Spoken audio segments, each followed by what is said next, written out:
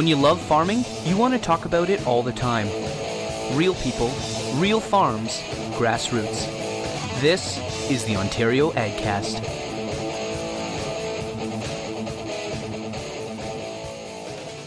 Welcome to the Ontario AgCast. The Ontario AgCast is proud to be part of the Farm and Rural Ag Network. For all the best agricultural podcasts and agriculture video blogs, be sure to check out farmruralag.com. I'm your host, Wendell Shum, and my guest today is Sally Van Straten. Sally and her husband Mike are egg producers near Sebringville in Perth County. Sally, welcome to the show. Thank you. Glad to be here. And I don't know why I felt compelled to explain that Sebringville is in Perth County. Sometimes I get quite specific about where these small towns in Ontario are, but in my mind, for some reason, Sebringville is like a smaller town than most small towns. It is.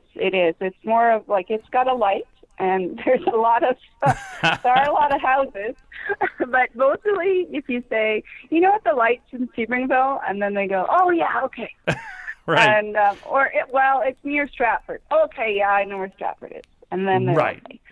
But like 10 minutes west of Stratford, and not even. It's like more like 2 or 3. Like right. Really, we're 2.5 concessions from Stratford. And Stratford, of course, is super well known for having this big Shakespeare festival in the summer. Yeah. And now it's getting to have a whole bunch more really, really good like theater, musicals, that kind of stuff. What would Sebringville be best known for? Too. Yeah. Oh yeah, really good restaurants in Stratford. What would Sebringville be best known for? The little place that's in between Stratford and Mitchell. So, in you and Mike, and how many kids? We have 4 children. 4, so and Vanessa, you're hiding in the barn, you told me, from the children. Yeah, they got off the bus shortly after 4, came in the door screaming about something, and and then I told them, Mom's going to have a phone interview, so everybody's got to leave me alone. Here's the iPad, here's the computer, get a snack. Vanessa, she's the oldest. Try and wrangle everybody, but don't get in a fight. Okay, so give us the names and ages just so I have a reference. So Vanessa, she's our oldest, and she's going to be 12 in August. And Curtis he's our second oldest. He just turned 10 in April. And Janie will be 8 in June.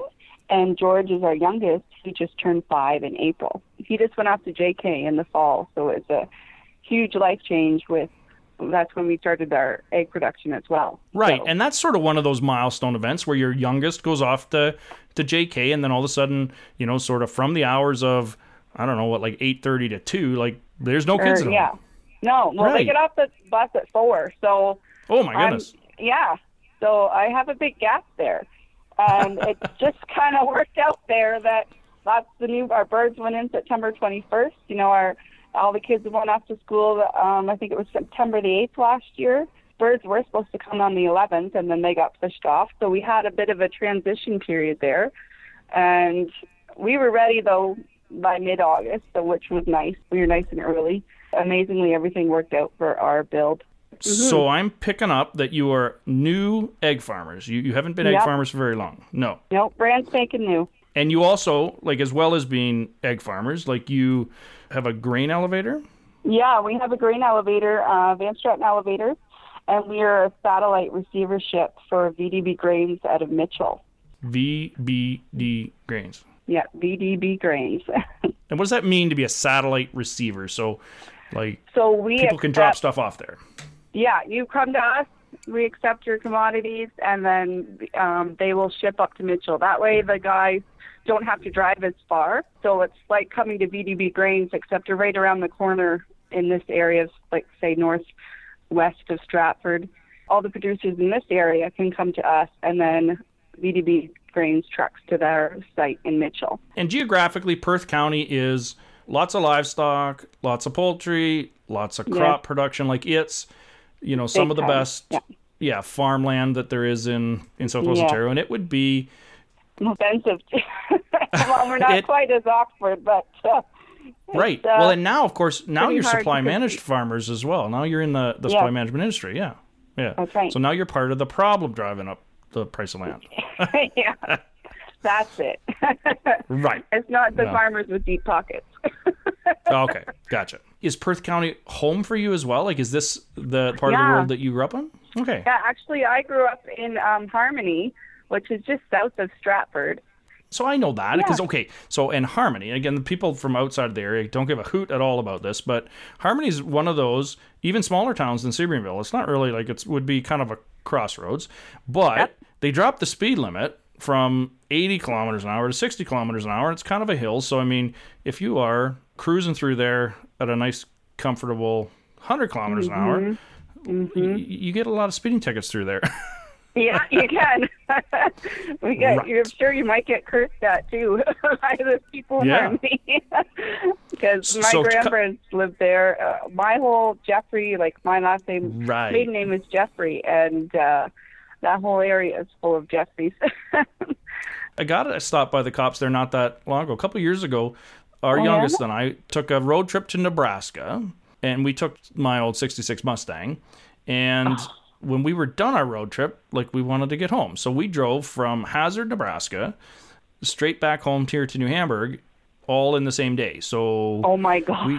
You were yeah, we busy. did that in, I don't know if it was 16 hours maybe. Anyway, I told Julie when we left, I said, we are very likely to get a speeding ticket on the way home. That's probably going to happen. And we got pulled over in Harmony about 20 minutes from home, of all places. And the officer at, like, I don't know, 1:30 in the morning, shone his flashlight in and he said, "Where are you coming from?" And I said, "Nebraska."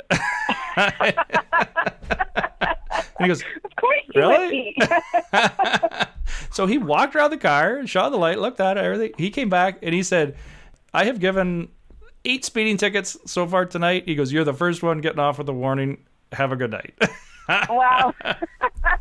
So, In other yeah. words, I Anyway. can't blame you, buddy. I want to get home too. Yeah, no kidding. Anyway, that's probably not the only speeding ticket I ever got in the small town of. Yeah, and I know I can sort of picture the farm that you grew up on. You grew up on a beef farm. Actually, that's my family relatives. I was, Oh. You know what? Scratch that. We did have beefers growing up when I was younger.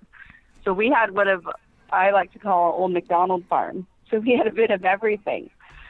And so when I grew up when I was really young, we had pigs and beef cattle all in the same little bank barn. And then I had rabbits that I raised for meat rabbits.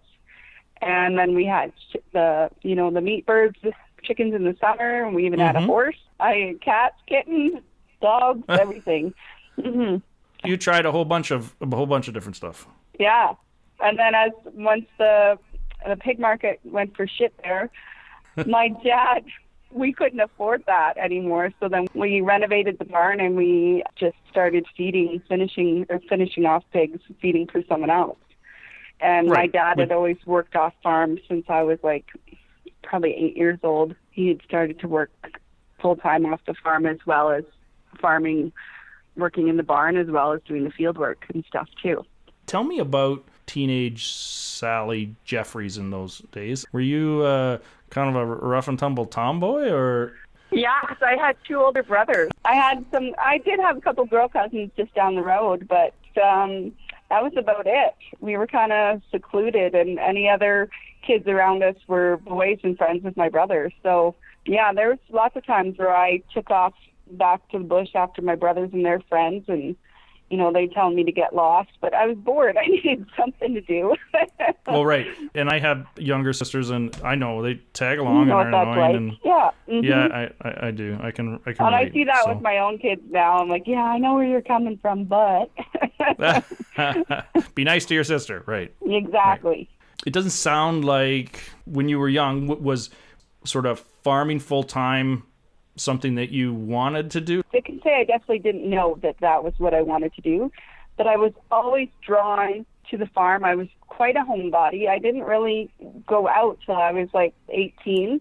I was always at home, hanging out with mom and dad and working in the barn. My brothers were off. My oldest brother is 5 years older than me, and my second one is 3 years older than me. So, they had jobs at 14, and my one brother, my oldest, he had allergies, so he couldn't be in the barn. So I went from the house to the barn all the time. Mom and Dad called me Cinderella because if I wasn't doing housework, I was doing barn work. And they'd even say, I need Sally put down straw. Well, I need her help me do the dishes and the laundry right now. You can have her after that. I'm like, seriously, guys? Like, Wow. this isn't fair. The boys don't have to do this. You didn't have to sleep on the floor by the fireplace, did you? Yeah. Sleep in the back No, okay. door with the dog. No, just kidding. I enjoyed it. I think I complained about it, but looking back at it, I enjoyed it. And if I wasn't helping with the pigs, actually, my uncle and my grandparents, they had dairy cattle. So at age 9, 10, I was always asking to go do chores at nighttime for a ride down the road. I want to go milk cows. So then I'd go milk Right, cows. so it doesn't sound to me like they were twisting your arm to get you in the barn then that bad. No. Through your teenage years, you're this kind of quiet, homebody, like behaves really well, and then you were not. Yeah. I did have a job at McDonald's too. And then I started there when I was 14, and I was 16 and a half or so, going on my third year at McDonald's. I was like, oh, I can't stand this anymore. I got to get out. I want a job on the farm. I need to be outside. And I started milking cows for a dairy farmer. He had we were milking about 110 cows. So I started working there one spring for full-time work because I just graduated. So I was probably about 17 and a half then. And then the move to Ridgetown College, which is connected with the University of Guelph, but it's not nearly as big, and it's not in the city. So the move from sort of small farm in Perth County to an ag school a little farther away, is that a gentler transition, or is it still kind of Sally goes crazy? Oh, it was definitely Sally went crazy. I got that notice that you're failing in the first semester. Right. No. It's kind of too many new things all at once. Yeah, those first few months were quite interesting, I guess. Well, and it is quite a thing because I can relate to that. Like I went to Centralia College when it was a thing, but grew up on the farm and that's your world. And then you go from there to what most people, like Centralia College at that time would have been maybe 500 people, and it is in a small town as well. But for me, it's like, do this, and there's not a lot of, opportunity to get in real trouble. And then all of a sudden, you're out partying, and that, you take the kid off the farm and put him in that environment. Is that what you went through as well? Yeah, totally. It was just, it was so convenient to go partying, and we didn't have to drive or worry about, getting home in the country, and you could walk to wherever. Or back then, they'd bus us to Guelph to go out on the Thursday night pubs. Right. Yeah, we're doing that a couple times. And Ridgetown and Guelph are not close together. I mean, no. So when you say they bust you to Guelph, like that'd be 2.5 hours, right? Yeah. Yeah. At least. Yeah. Believe me, coming home wasn't fun, or it was a lot quieter, that's for sure. Okay, so you were, what do they call you, a Ridgetown and Aggie, right? Yep. Mm-hmm. And that's a 2-year ag business course? Well, at that time, it was just called an agriculture diploma course, so it was kind of vague in a way, but it I took poultry class, I took pork and dairy, and there was even grain elevator class as well. There's cash cropping. There's, plant and soil health. There's a lot of varieties of different courses to take. And presumably you sorted out your partying issues and got more than one semester in at Ridgetown. Yeah, I graduated with an 87 average, so I think I brought my grades back up, that's for sure. Yeah. Very good. Mm-hmm. Very good. And then is that where you met Christine Schoonerwood at Ridgetown? Yeah. She was in her second year when I was in my first. So we had. And did you meet your husband together. Mike there as well? Well, you see, that's what I thought. I thought, oh, for sure, I'm going to meet my husband in college. And I was only 3 months into school, and I met him here at home in Stratford at the rodeo dance. Wow, the Stratford rodeo? Yeah, Stratford rodeo dance, and that's how we met. And then we even went to Rumors afterwards. Right. It's a You've heard of totally that. local reference that nobody will get, but thank you for that. Mm-hmm. And it probably doesn't exist anymore either, does it? No, it wouldn't. Okay. All right. So then, did you go back to the farm after college?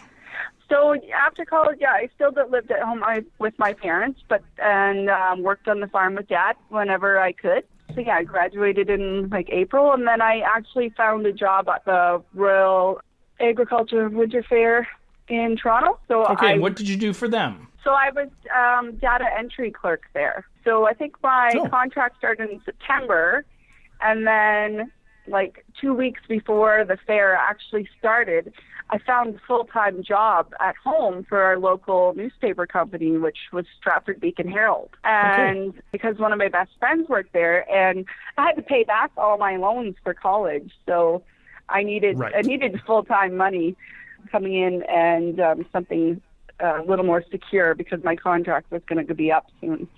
So it just worked out. So what you're saying is you left the Royal Agricultural Winter Fair high and dry. Yeah, I did. And came back to Stratford. But they completely understood because I was in Toronto, so I had to live with my aunt and uncle. Thankfully, they were there in Toronto. So I lived with them for a few months while I was there. And then I Ridgetown, I was home on the weekends. And then, so yeah, I went home to a full-time job here at the newspaper, and I was reception and accounting there at the newspaper. Okay, but still living at home on the farm then while working at the newspaper. Yeah, so I would help Dad get up at 6, help him either weigh and sort pigs, or we had to ship pigs, shower pigs, we worked for 8:30, something like that happening. Or, we just got off work at 5, well, the bale straw now, right now. Or they baled the straw for us because we'd get my uncles to come and do it. Then we'd have like 4 or 5 wagons to unload. So then do all that. Or then my husband, boyfriend at the time, they'd want help too with things. So I was always at somebody's house. Right, helping. because Mike was a farmer at this point as well. Yeah, he was a dairy farmer, and actually his parents are just one road south of us on the highway here for Sebringville. So he's not very far from where we are now. But, we grew up just 10 minutes apart, but not really knowing each other. That's how that goes sometimes.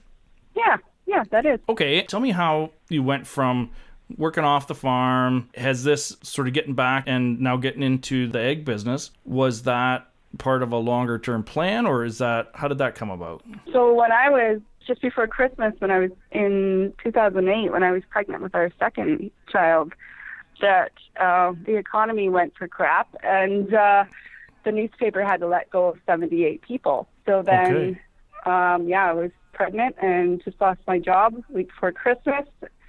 And, my husband, he was working for his dad, but also working for another pig farmer, taking care of the barn as well. And then we had snow removal, and there was all these issues. And then at the end, it ended up being that it was cheaper for me to stay home full time rather than trying to find another job and find daycare. And then since I was home full time, I started doing more of the bookwork for ourselves and then for our grain elevator, and just went from there. So tell me about that transition a bit. So you had been working at the paper quite a few years then. Yeah, 5 years I worked there. And how did you find that transition back to working with family and, at home? It's definitely different, that's for sure. Well, I definitely like the, things go at your own pace, you're your own boss, but I certainly benefited from working. I always enjoyed working with the public, and I think I benefited from that. And just all the accounting experience I got there as well really tied together with the farm aspect, because it all ties together. No matter what, you always need counting somewhere. There's always bookwork to doing my data entry that I had with the Royal Winter Agriculture Fair.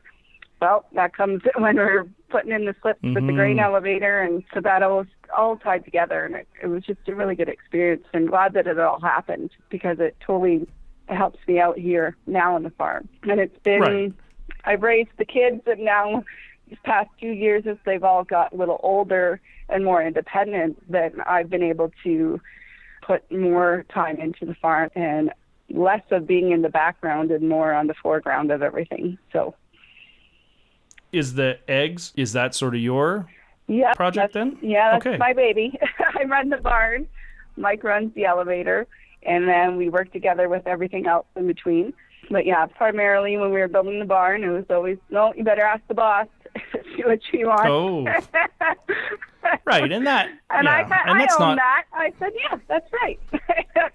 I don't want to walk in the barn and say, no, I'm mad that I didn't that you convinced me to do it otherwise. I'm not going to let that happen, and I don't want to have that resentment, because that's not good. So I want to be happy, and I want things the way I want it done from when I walk into the barn every day, because I got to work out here every day. So tell me, what does a typical day look like for an egg farmer? For me personally, I get the kids on the bus and I have breakfast, and I get them out to the barn around 8:30, 8:45, and then I usually check on, see if anything's wrong with the conveyor belt or anything like that, any eggs, any funny issues, I guess, basically. And then I start things up and start picking eggs. And then that usually takes me about an hour. We do have an egg packer, so we're at just 4,400 birds right now in the barn for this first flock. Okay, so chickens are in conventional cages? Just no. Describe So sort of that. No, okay. All producers as of 2017, I believe, you don't have a choice. You have to go with the enriched housing. Right. Talk a little bit about the difference between, like, what does enriched housing mean? So enriched housing is where it's the houses are a lot bigger versus 5 to 6 birds together. You have up to 37 birds. So I call it like a condo, because that's what it's a big. Right. It's about 12 by 3, and they have nesting boxes, and they have perching bars. They have scratch pads. There's even nail files on the feeder for them. So all these things are designed to welfare and animal health and more natural behavior, like it's to encourage your natural behavior. And and they lay the eggs, and then those eggs roll onto a conveyor. And then they're all brought up to the front of the barn, and that conveyor brings them into the egg room and into the packer. And then I just stack the flats of eggs and put them on the skid, and they go to the cooler. And they go in the cooler. And how often does somebody come and pick up eggs? For us, since we have a larger cooler, our flock size isn't that big right now. We are picked up just once a week. Some people, depending on how many birds you have, how many eggs you're producing every day, that will determine when your pickup time is. And what is the goal? Like, what are you striving for to be a good egg farmer? I want to have the bird health to be as best as possible and animal welfare, and I want to produce a good quality egg that is also brings sustainability, but have your best production and animal welfare benefits at the same time, I guess. Right. No, but you're trying to produce a consistent product, clean, like you don't want to have eggs cracks. You want good shell quality, all that stuff. Yeah, you want your shell quality to be low. You want your cracks to be low. You want a good grade A egg produced as best as possible. Best feed cost versus animal welfare. There's all many aspects that you want it to all come together, and that's the best outcome. So and so there's 4,400 hens in the barn. Are you able to see them as individuals or kind of group management? So there's different styles. So there'd be aviary and free run. So there's aviary where they'd have the same condo housing, but the doors are all open. And then there's a certain amount of floor space. So there would be, if we were to have that style, then we would be able to have more birds in the barn, for the amount of space that we have. And then there's free run, which is a different style of housing as well. I think they have more floor space versus housing space. If I'm a consumer at the grocery store, do I understand any of this? Like the difference between conventional and then free run and then, aviary? I mean, they're all mixed together at the end of the day. They are. You don't know what's coming from where. So and so for you as a producer, you can't tell. If you put them all together, an organic, a free run, cage free versus conventional, enriched, omega, your vitamin D enriched eggs, you put them all together on the same table and mix them up. You're gonna have no idea. You crack them all open, nothing looks different. The only time that yolk is ever a different color, it all depends on the diet of the bird. So if they're getting more grain versus, corn or wheat or different, it all depends on how much they're eating. Or if they're, if they're organic and they're out on the grass, it all depends on their diet. That changes the color of the egg. Right. But that's about it. In my opinion, if you want more flax in your diet, because really the farmer's just paying for flax to be put in the feed so the bird can have flax in their eggs. Then you're paying for a higher egg cost because at the end you have to pay for that flax too. So if you just get a bag of flax, ground flax, you sprinkle it on your breakfast in the morning, you can buy cheaper eggs. But the farmer that's producing those flax eggs, they don't want you to know that either. Right. But really, it's really simple when you think about it. And whether it's conventional or enriched or free run or cage free or organic, all the farmers are doing their best and making sure that those birds are being well taken care of. And I always think that my birds are taken better care of than my kids because I have more control over it. I can control exactly what my birds are eating, how much water they're getting, the temperature in the barn, make sure they're getting enough calcium, all the vitamins and minerals they need, all through the feed. I know exactly what they're getting, how much. I have all the scales and I have all the numbers and data to prove it all.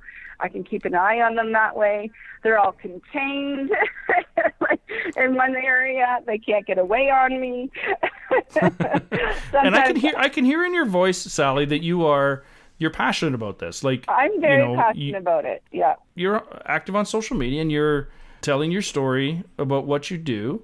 How did you sort of find your place in that conversation, or how did you find the community of people that you belong to? When I was able to get a little more involved, go to a little more the meetings that was, put on by different companies or be it Wallenstein or be it the FCC, just getting out there and talking to other farmers. And then just when I'd help out more at our grain elevator during the harvest season, I started talking more, and then I got more to all of our neighbors, getting to know them personally rather just hearing it secondhand. And then once I got it, I, started getting more engaged on Twitter. And the one thing that really hit home with me was I had a conversation with someone at a meal at a restaurant in Stratford the one time, and she thought that pigs lived in condos. She thought she was from St. Mary's, and she thought that pigs were floors upon floors of fat pigs, and that's how farmers raise them. And I was like, pardon? I couldn't believe it. And I said, no, we're farmers, and I wouldn't lie to you. I promise. That's not how it is.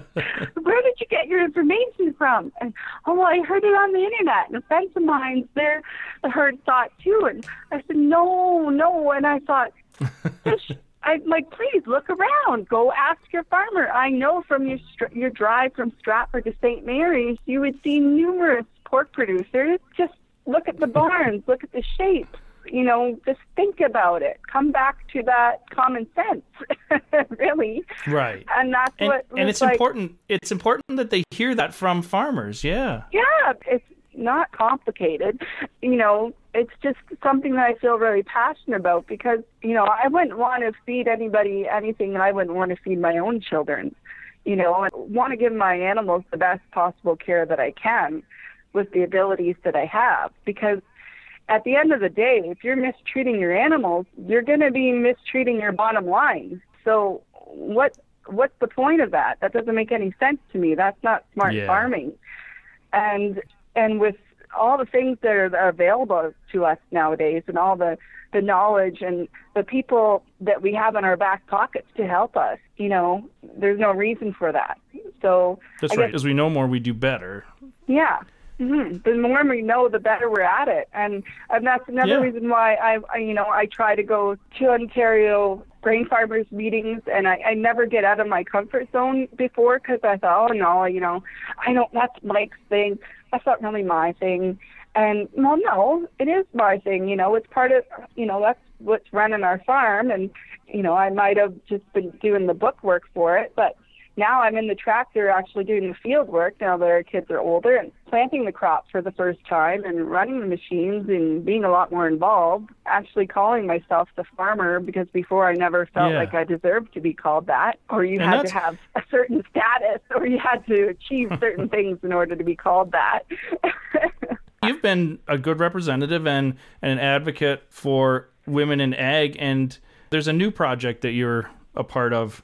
Yeah. That's happening very soon. Yeah, so actually I was at the annual AGM for the Egg Farmers of Ontario, and the two ladies from Fields to Forks, so Mandy Fields and Tanya DeYoung, they were there as part of our speakers. And what is Fields to Forks? So it's a program where they focus on whether it be an egg business or a individual farmer per se, or where they sometimes the farmer has egg business as well, or as their own farming practice, and then they feature that person or that business, and it's usually run on CTV London News. And it's a local CTV station, and they do their short programs about agriculture, about agriculture, and there's lots of various backgrounds from people. It could be anywhere from vegetable producer to pork producer to things like that. So it's really neat. Okay, so you got connected with these people, yeah? Yeah, and then so they asked us if any of us women from the AGM, if we wanted to talk to them and be involved with their Women in Ag project that they were working on, and to come and see them. So my husband said, "Well, you got a story. Why don't you go tell them? Go talk to them." And I thought, "Yeah, thanks. That's right. Let's do this."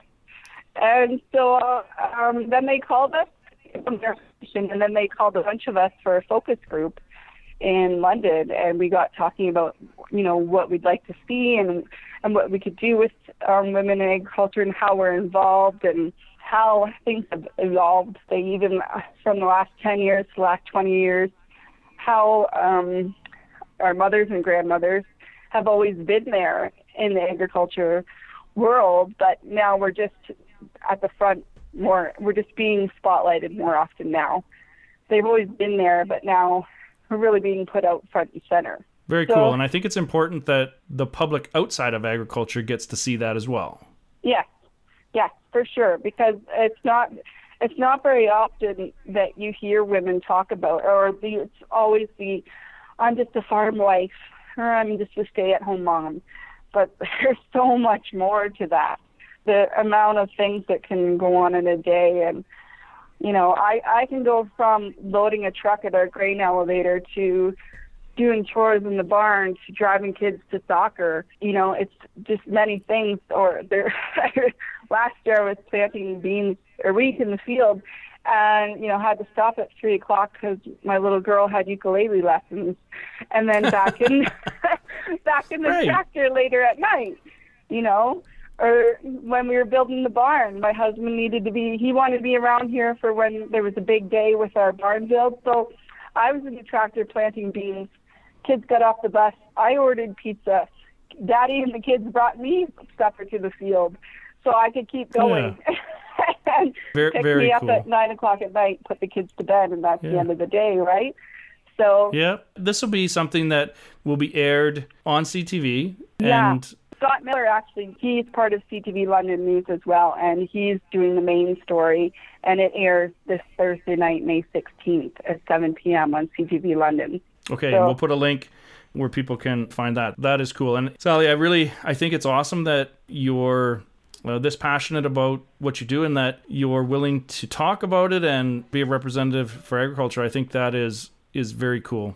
Yeah, we really need to tell our stories and get it out there, what we do in a day. And it's because you just change. There's so many hats to be worn, right? And you can go from, like I said, to the field, to the soccer field, and back to the house again on the computer doing book work, and then you're out in the barn again. And there's lots of things that we do in a day, and we're not just the farm wife. There's so much more to it. Sally, at this point in the program, I sometimes ask some funny questions, or I ask for a funny story, from the guests. But this is a unique opportunity where I think, tell us something embarrassing about Christine Schoonerwood that we might not know from her days at Ridgetown. Oh, geez.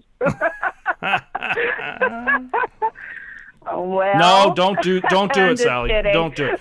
It will never make it to air anyway. What Christine happened just in edits all that Ridgetown stuff stays out. in Ridgetown.